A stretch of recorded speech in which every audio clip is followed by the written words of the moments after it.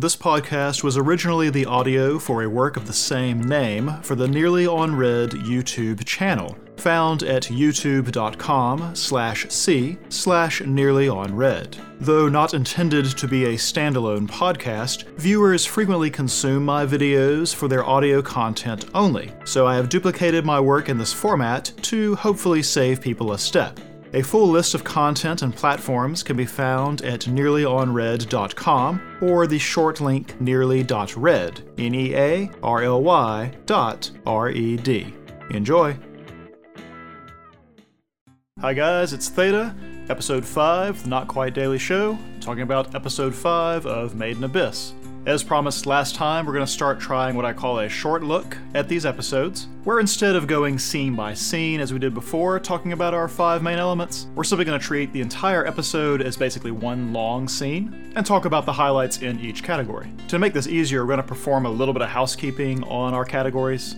Today we're mostly going to clean up our goals and conflicts categories, and next episode we're going to talk about themes. Now I'll talk more about that when we actually get to the theme part of this episode. For goals and conflicts, what I've basically done is list all the ones we've mentioned before that are still ongoing, grouping them into some categories and subcategories, and then during each installment of this show, we'll talk about which goals and conflicts are actually touched upon in that episode, tracking where they began the episode and where they ended up by the end. We'll also mention any new ones that show up, as well as any whose conditions have been met and need to be removed. Another minor bit of housekeeping I want to address concerns some of the comments people have made on YouTube videos. First of all, I absolutely love reading them.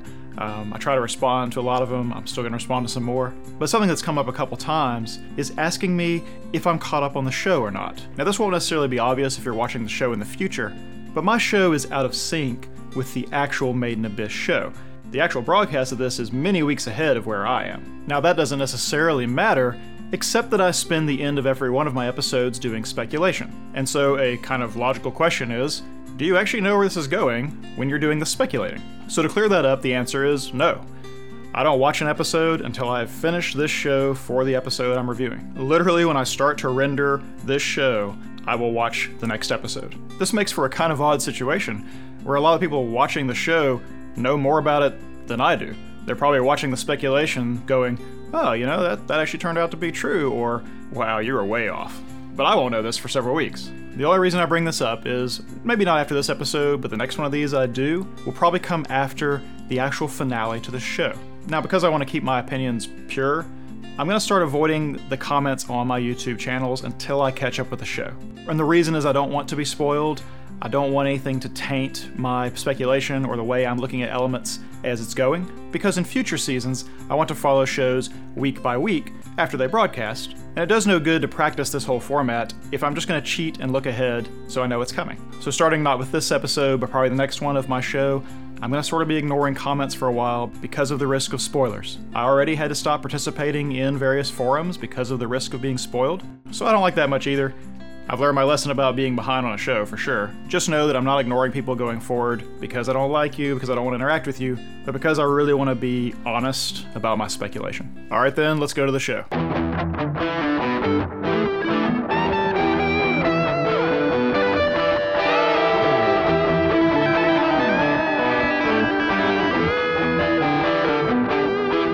So like I said, we're doing a little bit of goals and conflicts housekeeping. Goals, as I mentioned way back at the beginning, always belong to characters. They are the things that drive characters and therefore sort of drive the story. So you can see on the board here, all of the goals belong to a character. Now the only real housekeeping I've done here is I've sort of made sub-goals. Specifically, I've given Riko a new goal of Conquer Abyss, which includes her other goals of becoming a White Whistle, reaching the bottom of the abyss, and the goal introduced this episode, which is to become renowned for her exploration, for her notes, for conquering the abyss. Unknown goals I have brought up before, they do go on here because we presumably will discover them at some point. Liza's and Reg's are the ones we've talked about before.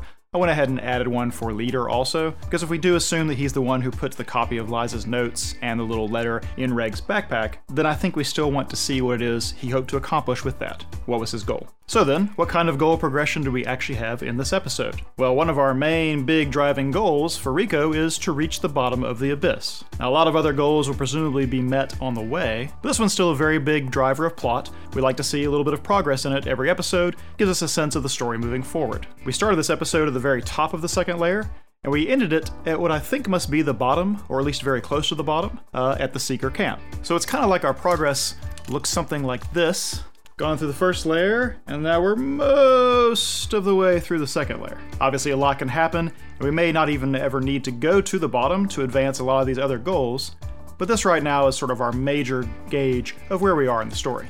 Getting to the Seeker camp will also meet Riko's goal of finding Ozin. Pretty straightforward, actually. We knew where she was. I think it was obvious from last episode that that meeting is not going to go the way she envisions, but we'll find that out next time. We also have a little bit of advancement with Riko and Reg's sort of shared goal of discovering more about Reg and his past, and that comes in the scene with the use of his little hand beam that Riko names his incinerator. While we don't get full details or any kind of complete picture, the fact that he's able to use it at all without really remembering who he is or where he came from tells us that there's a kind of muscle memory to the way he works. I mean, we already kind of had a sense of that with his extendable hands and how he got better at that early on. This is just a little confirmation that we're going to discover little bits and pieces of Reg as we go along. Probably just a little bit here and there every episode. We'll get more and more of a complete picture of exactly what Reg is. The whole scene with the incinerator actually addresses another kind of ongoing goal, which is Reg's goal of protecting Riko. Now, this is not a goal he can probably meet. It's the kind of thing that's going to be a goal as long as they're both in the story, unless he just gives up on protecting her. But since it absolutely motivates him and drives a lot of his actions, it stays as a goal because we see it crop up a lot, including here in the incinerator. Now, we'll talk more about it in characterization. This episode really is very heavy on characterization, but this is a goal of his that may lead him to make some hard choices in the future. The incinerator saves Riko from being eaten, but it comes with sort of this terrible realization, this terrible possible side effect, that rather than protecting Riko, Reg very nearly killed her himself. Finally, we're going to add a new goal to the list. This comes up when Riko is bemoaning the loss of her little notebook, because she admits she kind of had a fantasy of it being found deep, deep in the abyss, and having it serve as proof of how far she'd gone and all the things she'd seen. Basically, I think she was hoping that one day her little journal would get the same sort of treatments that her mother's notes did when they showed up. It was a very big deal, and it was all new information, and very exciting stuff. But as Riko is talking about all of this, you realize she wants to be famous, or she wants some renown as a cave raider. So this isn't necessarily all about becoming worthy of the abyss, or finding her mother, or following in her footsteps in just a sense of wanting to be a white whistle. Riko wants it all. She wants to be the sort of folk hero that her mother is, and renown is part of that equation. This may mean that she will do some rash things because they would win her some fame, or they would be impressive to people back home. This may direct her actions in the future. So as far as conflicts go, I've done a similar thing where I've grouped them and reorganized them a little bit. Mainly I've broken them into two categories: conflicts which concern sort of above the abyss, the surface world that we've kind of left for now, and then all the conflicts that still sort of press on them will still be a thing they're dealing with in the abyss itself. Now, I don't actually think we're done with the surface world. I don't know in what means it will come back into the story, but it's hard for me to believe that 3 episodes worth of development up there will never be visited again. So while we have some sort of surface conflicts hanging over our head, we don't really have to worry about them in the immediate future, because they are not going to concern them while they're in the abyss, and that's why I've sort of separated them out. So this list here is sort of the existing conflicts we've talked about in the past that we think are still ongoing. We'll talk about the ones that come up, or at least are addressed in this episode now. We do have a new conflict, and just like our new goal, it's also related to the scene in which Riko discovers she's lost her notebook. And that scene lets us know that Riko actually was kind of relying on that as a source of information. It's part of the reason she knows a lot of the things she knows about what they're encountering in the abyss. Losing that means that they're now going into things even more blindly than they were before, which was already pretty blindly. That same scene contains another reference to our missing star compass. Like, if we didn't know this thing was important by now, here's just one more way to highlight that, hey, this thing is still gonna show up in the story. I told you last time I'm counting it as a conflict because I do think it's gonna come back into the story in some way that presents a difficulty for them, because I think someone else is going to find it, or they're going to make some kind of decision based on getting it back into their possession. So the loss of it's a conflict. Mentioning it again just helps us remember that it's still ongoing. The very final scene, when they do come to the Seeker camp and they sort of meet Ozin for the first time, moves a couple other conflicts forward. Habbo had given them a warning about Ozin. Riko had largely ignored it because of her curiosity about this person. And while it's a very brief interaction, Ozin does not seem like she's the most friendly person, at least not to Riko and Reg. What exactly the nature of that conflict will be, we'll see next episode, but this shows that Habbo wasn't completely just making things up. Additionally, though they seem to have forgotten it, Rico and Reg are kind of fugitives. They went to the Abyss without permission, they left the orphanage without permission, they're red whistles and they aren't supposed to be down this far, and I'm sure the guild or other authorities would like them returned for a variety of reasons. And everything we know right now suggests that Ozen is part of those authorities. She is obviously on good terms with the guild, exists within their power and influence structure. I'm not sure why they're not expecting just to be caught and returned immediately to the surface once they get to the secret camp. Now though, Reg's arms are caught at the very least, and they can't just run away. So characterizations, I think, suffers a little bit from the shorter look, the different format. So to aid that, what I've done is break our characterization analysis down into things which confirm or sort of reaffirm the characterizations we already associate with these characters, and then talk about any new aspects of their characters or something about them that is evolving in its own section. Now, I've listed these characterizations out in sort of just semicolon separated list form here,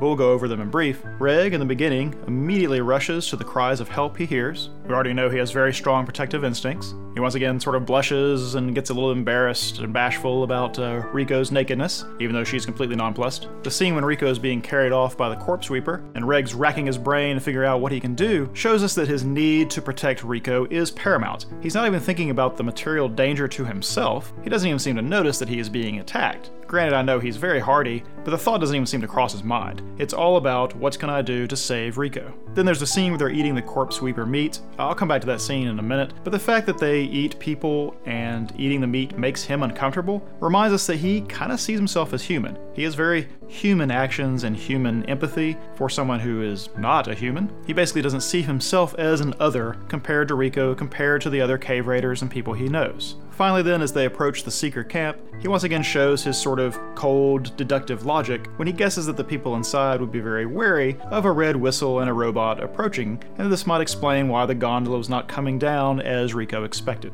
Rico also had a lot of moments of staying in character. She recklessly puts herself in harm's way to keep Reg from being snatched by the corpse sweeper. This is very similar to what she did in the very first episode, where she attracted the Crimson Splitjaw's attention away from Nato. She does these sort of things instinctively without really thinking about the danger to herself. Especially silly, since if Reg had been the one picked up, it probably would have been just fine. She also doesn't even seem to notice when Reg is embarrassed or blushing about things. In fact, she's not embarrassed at all at her own nakedness. I want to tangent just briefly on this. Way back in the very first video I made, not part of this Made in Abyss series, but the very first one, it's my 60-second preview, there's a bit way in there somewhere where I go on a bit of a rant about fan service, and I talk about how nudity in anime, or in any medium actually, but the nudity is not necessarily a sexual thing. The nudity can be used to show innocence, it can be used to show vulnerability, and I think that's actually how it's being used in this scene. There's a lot of sort of innocent and kind of naive things about Rico, and this is also a situation in which she herself is very vulnerable. She had an acute attack of the sort of Curse of the Abyss sickness, and this helps remind us what a vulnerable state she's in. Moving on from that, inside that same scene, she once again shows her endless optimism about what things can be or mean. I'll talk about the incinerator scene a little more in a moment, but just the fact that she immediately sees the good side or the positive outcomes of things is very in character with what we know about Rico so far. The scene with her cooking the corpse sweeper meat shows that she's kind of very inured to the harsh realities of the Abyss. The fact that people are killed and eaten by the creatures of the Abyss doesn't horrify her at this point. It's just the background way the Abyss works to her. That same scene, though, reminds us that even though Reg doesn't see himself as an other, Rico still does. He's still in the dog zone, as far as she's concerned. As a friend, yes. A companion, yes. But does she see him as another human? Not quite. And then finally, as they are approaching the secret camp, one of her main characteristics is that she lets her curiosity overwhelm her sense of caution, and she's doing it again in this approach, in the fact that she hasn't even considered there might be a hostile outcome to talking to Ozen to go into the secret camp. So now I'm going to talk about what's new or evolving for each of them, and then I want to focus on two scenes in this episode that I think are very interesting for their characterizations. We'll talk about it more in a second, but Reg does not exult in the power of the incinerator. He uses it out of a desperate necessity, but is actually kind of horrified at it. He looks down at his hand, and his hand is shaking. He's obviously really stressed out about what he just did. It had come up once before that he is capable of feeling fear, but this is a very different kind of fear, I think. He also has nightmares. He has this little nightmare where he imagines that he's blowing up Rico. I think it's interesting that she looks very robot-like in this scene. No idea what that means. But all this is definitely a bit of a crack back in his even keel and confident manner. New characteristic for Riko is simply the idea that she wants to be famous, which I've already talked about, but that's not something I don't think has come up before. And I think it is kind of interesting that she has that kind of fame wish. I mean, I think that is very common among young people. I don't recommend any of you chase that down, because fame's kind of a lie, but that is a new sort of complexity to her character. Now, the main scene for characterization in this episode, and the one that gives the episode its title, is this scene where, in his desperation, Reg unleashes his little hand cannon beam thing and obliterates the corpse weepers, and the cliffs, and the chicks, and potentially Riko's notebook. He makes a mess of things. Now, there are anime in which this would be a big hero moment, alright? There's a scene with him silhouetted against the awesomeness of his power, and there's Riko falling and him dashing and extending his hand and putting himself into peril, jumping across the chasm. He catches her in a princess carry and comes to a stop. The whole thing's very action movie-esque, but I want you to watch this. I'm gonna turn the music down, and I'm not gonna say anything for a minute. Just watch this for a second.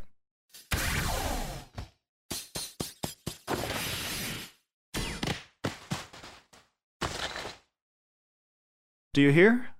There's no music.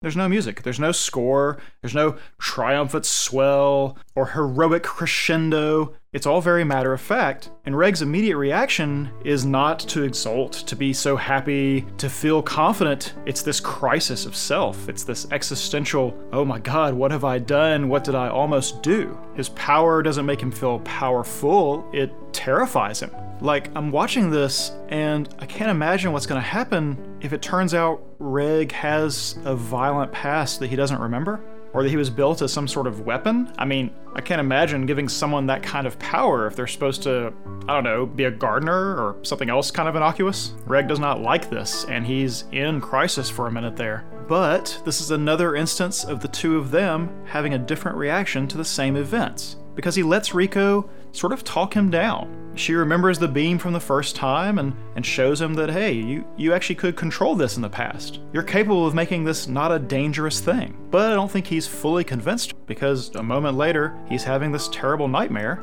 with this sort of nightmarish scene. I mean, once again, listen to this.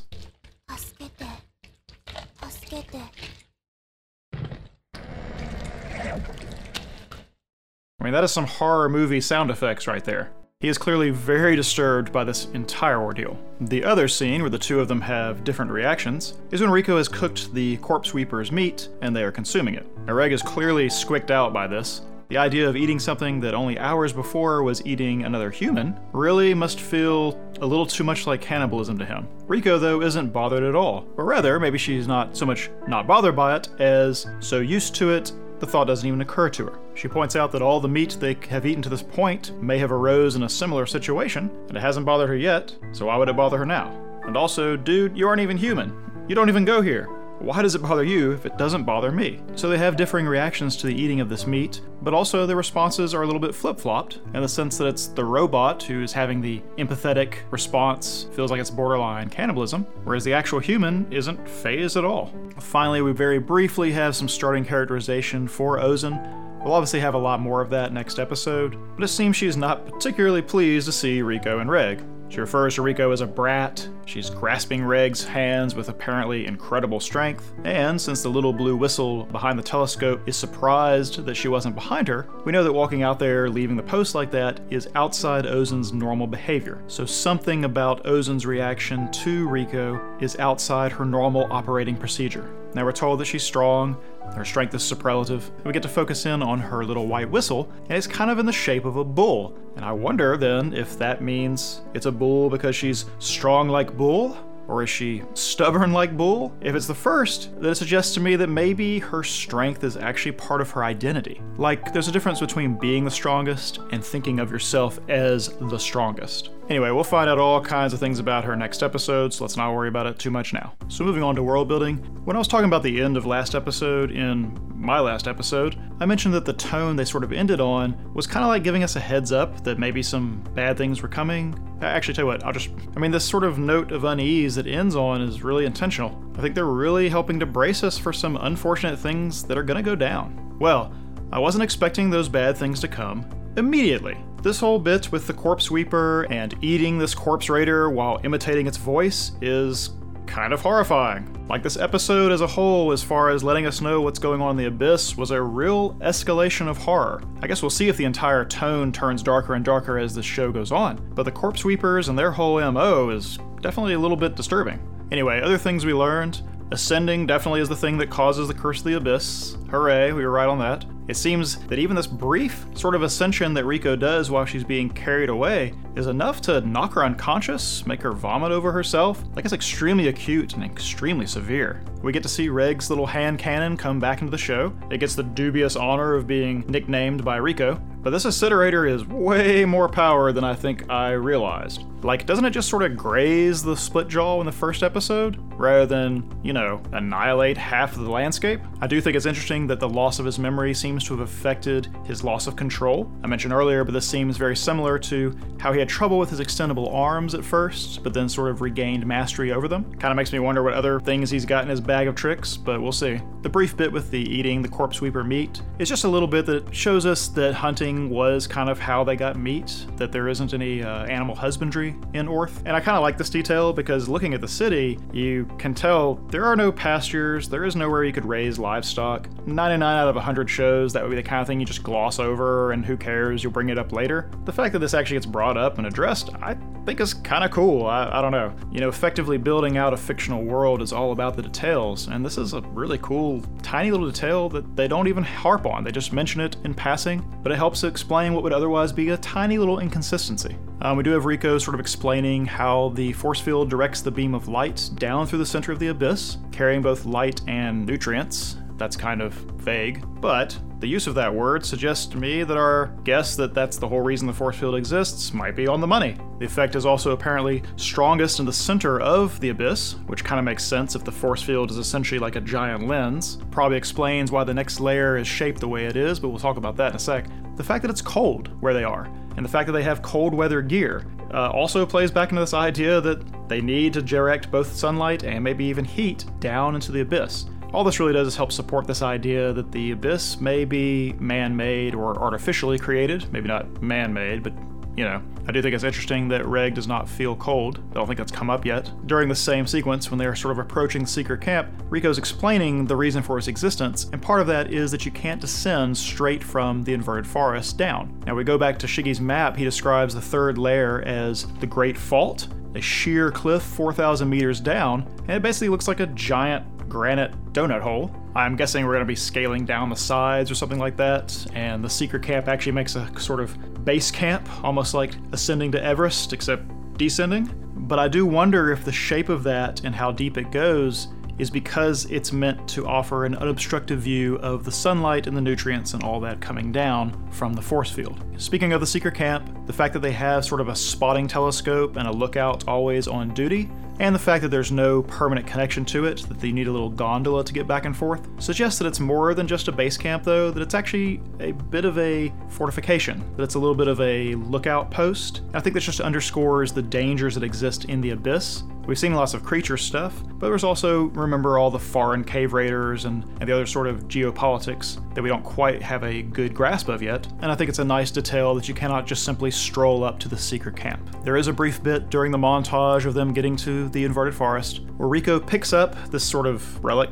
egg thing from a pile. Reg indicates they can probably only carry one, but I'm pretty sure this is the thing that shows up in the ending credits, the thing I mentioned last time that I didn't recognize. So take note of it, I'm sure it will show up somehow in the future. And finally, we mentioned it already, but Ozen is apparently incredibly strong. This makes me think back to Leader's story about bringing Riko up out of the Abyss, and you see two people carrying that relic out. Now we realize that thing really probably was extremely heavy, and there's Ozen basically carrying the entire brunt of it. So theme. I already mentioned we do a little bit of theme housekeeping in the next episode, so let me talk just a little bit about why we need a theme cleanup in the first place. Theme, as I've mentioned before, is very squirrely. You get a sense of what may or may not be important as you go along, but really all you're trying to do is notice patterns, elements, things, actions, characterizations, words that show up frequently, and try to understand if they have some extra meaning, some extra subtext to everything else going on.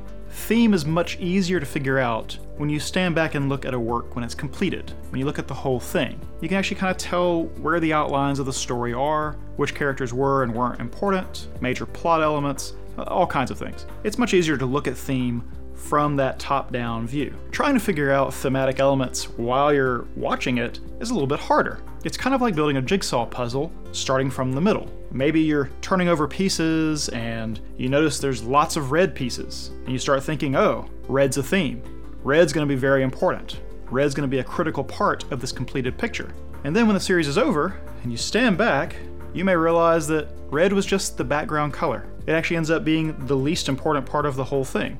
Any other color would have sufficed. So theme is very difficult to ascertain as it's going on, but I think asking the questions that will eventually lead us to understand the themes are important and interesting to appreciate the kind of things the creators are doing as they spin out their story. That's the whole reason I'm doing As We're Going, but that is also why we occasionally need to step back and say, well, maybe this was thematic, maybe this wasn't, maybe this is the actual theme, I don't know, but let's keep going. I feel like the episode with Ozen is either going to really clarify things for us, or else make a total mess of all the themes we've worked on so far, so it'll be a good time for housekeeping. Because of that, I'm really only going to go over some sort of new things that I think are going to be worth considering once we do that sort of housekeeping bit next time.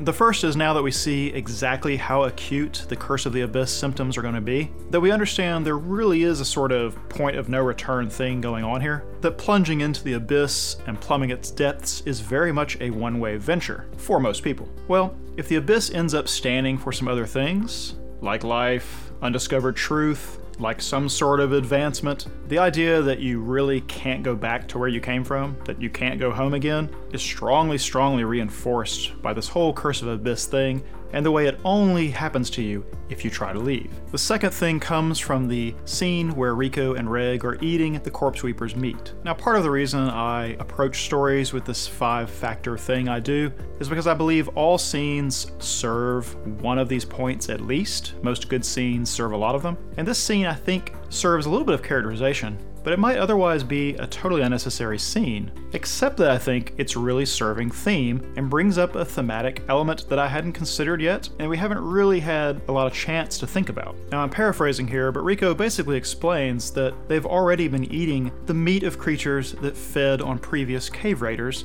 as they were growing up, which is to say that the strength of those who have raided before, but who fell by the wayside, ended up nourishing other creatures of the abyss, which in turn began nourishing them as they grew up and became cave raiders in their own right. Now, I realize there's a real surface kind of circle of life thing going on here. I mean, yes, that's how energy transfer works in biological creatures, but in the sense that each generation can presumably get further into the abyss, understand more about it, this seems like it could be metaphoric for something else entirely. Like, say, the fact that scientific advancement requires you to build upon the knowledge of those who came before. That social advancement or technological advancement is often won from the blood of precursors. That the sacrifices and work of one generation allow the following generation to flourish, and on and on. If you think about this in terms of knowledge instead of just physical sustenance, then suddenly I'm beginning to think that maybe that's why Liza's notes coming up, and her whistle especially, was referred to as a resurrection festival. Like that her presumably dying, going out of the world, and leaving it with her knowledge is in a real sense as though she is being resurrected, in that she's fueling the next generation, passing forward what she has learned. She's enabling the next people to go further, go farther, learn more. That Liza is essentially a kind of martyr, not for a religious cause, but a martyr towards the idea of progress, towards the advancement of the society. Now again, we're going to attempt to do some cleanup on themes next time, but I have some questions I want to kind of start playing with, and I might as well let you know what I'm thinking. But isn't it odd that despite the wealth of the Abyss, the amount of money it must make for Orth, the technological advancements that must come up out of it, that despite all that, the city seems very desperate, kind of harsh? I mean, there's the whole bit with the Wharf District and the toxins and the number of orphans running around and never even living long enough to grow up. There's a somewhat authoritarian regime putting Cave Raiders' life in danger, including Rico when she was unborn. The obvious greed of some of the people running the orphanage and in the guild. The danger they put the children in. The hostility we're apparently going to get from Ozen. I mean, I think Habbo and Rico's very positive and hopeful take on the whole Abyss may be the exception to the rule. But why? Shouldn't the Abyss be sort of a source of uplifting this whole society? Shouldn't this be like happy and prosperous and safe? I mean, Orth seems to have a lot of darkness. Rico and the other children have a real pragmatic, no-nonsense view of life and death. I'm not sure I can attribute that entirely to the danger of the abyss itself. I mean, is this supposed to be a lesson on greed? About the destructive side of ambition? The danger inherent in certain curiosity, or the pursuit of knowledge, or the unknown? I don't know what exactly yet, but I feel like something's going on here. So, what to watch for? Well, obviously next time, Ozen! Everything she's gonna say. I strongly suspect we may have a little bit of mirroring of the story that Leader told way back during the Resurrection Festival. And whereas he was spinning out this sort of hopeful, romanticized version of Liza, it may be we get Ozen spinning out a story that does the opposite. So how Ozen treats Rico, the kind of thing she says to her about Liza, is going to help us understand Liza, but it's also going to help us understand Ozen, and probably the entire guild structure, because of them both being white whistles. Something I want to watch for is, how did Ozen know that Rico and Reg were coming? Like, it's clear from her little bit here that she's expecting them, so how does she know? Is there some sort of communication with the surface, some two-way way of communicating that we're not aware of yet? Like, we've seen mail balloons ascending, but obviously that wouldn't work going down. Is there some sort of relic-based communication? Is there a network of informants? I don't know. I do want to know, though, how does she know? Who told her, I guess, is part of what I want to know also. We're going to be watching to see what the little egg-shaped relic will do. I know it was super brief, but I've already pointed out that's in the ending credits, so you know it'll show up again, even if just for a second. I also think we're going to be watching for Reg to perhaps have some more surprises. I didn't bring it up already, but there's a moment where he has this symbol show up on his helmet, and it's not clear what triggered that or what it means, but we're going to be watching to find out when it happens again, what the context is for that, and maybe we can start to discern it. And then what I think is probably going to be most important, we're going to watch to see how Rico or Reg change in their goals after the encounter with Ozen. I can't help but feel like we're going to learn something really important here about the Abyss, about Liza, about the Guild, and it may alter our course a little bit. So we're going to be watching to see how they react. I just can't imagine they're going to come out exactly the same on the other side. And now for more speculation. Like I mentioned at the beginning, I am not caught up to the series. I am watching these, making my videos, doing my speculation, then going on to the next one. So I'm sure I'm wrong about a lot of this.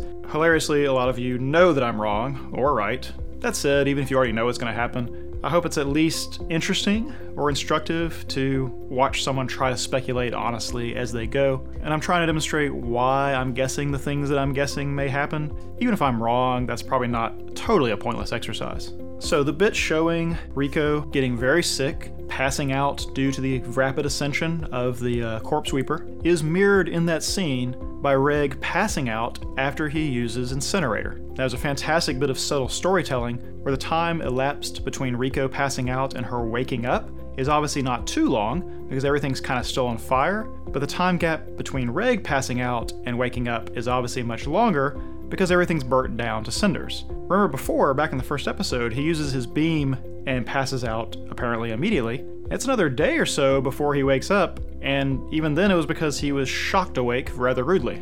So Reg has a thing he can do to try to save people, but it puts him in peril afterwards, and Rico, ascending rapidly, can do the same thing. So both of them now have this way that in the future, they may have to make a choice to save somebody else, to do something that they know will put themselves in immediate peril. And I'm willing to bet that they're going to make that choice, that that's the type of characters they are, and this is a way of showing us what those consequences will be ahead of time. So I actually don't want to speculate about what the content of the scene with Ozen will be. I'm super curious. I think this is going to be really important to understanding the show as a whole. But I've made a few guesses before, and I just don't want to try to overrun that now. I think it's better that we just go on to it. I've already predicted that it's going to be a big change, potentially in goals, maybe even characterization for Rico and or Reg. I think that's all I really want to say about that. So instead, I'm going to speculate about Reg's biological accuracy. There's a bit when Rico's bemoaning the loss of her notebook, and Reg is relieved that it's lost. And I'm wondering to myself, why are we still dwelling on Reg's man bits? Like, I thought it was just kind of a bit of humor at first, but it's come up so often, I'm starting to think it's going to be important. Now, why would that be important? I mean, does it mean that he is actually capable of reproduction? And if so, why is that important? Is he actually some created being? Or are we actually looking at a race of people that are kind of relics or essentially cyborgs? Did they actually reproduce and are not made? Or is he robotic parts grafted onto what was a living person? Like a whole host of storylines kind of spin out in my mind here, like was there a whole race of cyborgs that overthrew their masters and banished them out of the abyss, and that's what the curse of the abyss is, it's to keep humans out. But humanity on the outside of this was never as advanced again, so now they're coming back because they have all the tech. I don't know, I'm not actually predicting that's the case, but certainly gets my mind thinking. Like, this has come up too much to just be a joke, I think. Basically, I don't know what it means, but I'm guessing at this point it means something. Finally, and this may be way down the line, but I'm gonna guess that something about Reg's past that he doesn't remember will actually be upsetting to his current self. That whatever his unknown goal was, or maybe whatever he was before he had that, is inconsistent with the Reg that we know now. Just my guess, maybe way off, but the whole bit with the incinerator and the internal crisis he suffers was really well done. They paid a lot of attention to that, so I feel like that's the kind of thing we may visit again, because it has a lot of nice emotional weight, would be a nice narrative surprise, it may cause a choice to be made between him and Rico. I just think there's a lot of potential to that kind of storytelling, so it would not surprise me at all if that ends up being the case. Okay, that's it. That's the short look. It's still not short, but it is shorter, I hope. Next time we'll deal a little bit more with theme. We're gonna dig into this whole scene with Ozan. I'm really excited about it, so I'm gonna hurry up and finish editing this so I can watch that scene myself. See you next time. Title music by Russell J. Crowe. Other music licensed from the artists at Audio Jungle. Script, performance, and editing by Theta. Theta is played by Redacted. Original video can be found at youtube.com/c/nearlyonred, and a full list of credits is available at nearlyonred.com. Until next time, thanks for everything.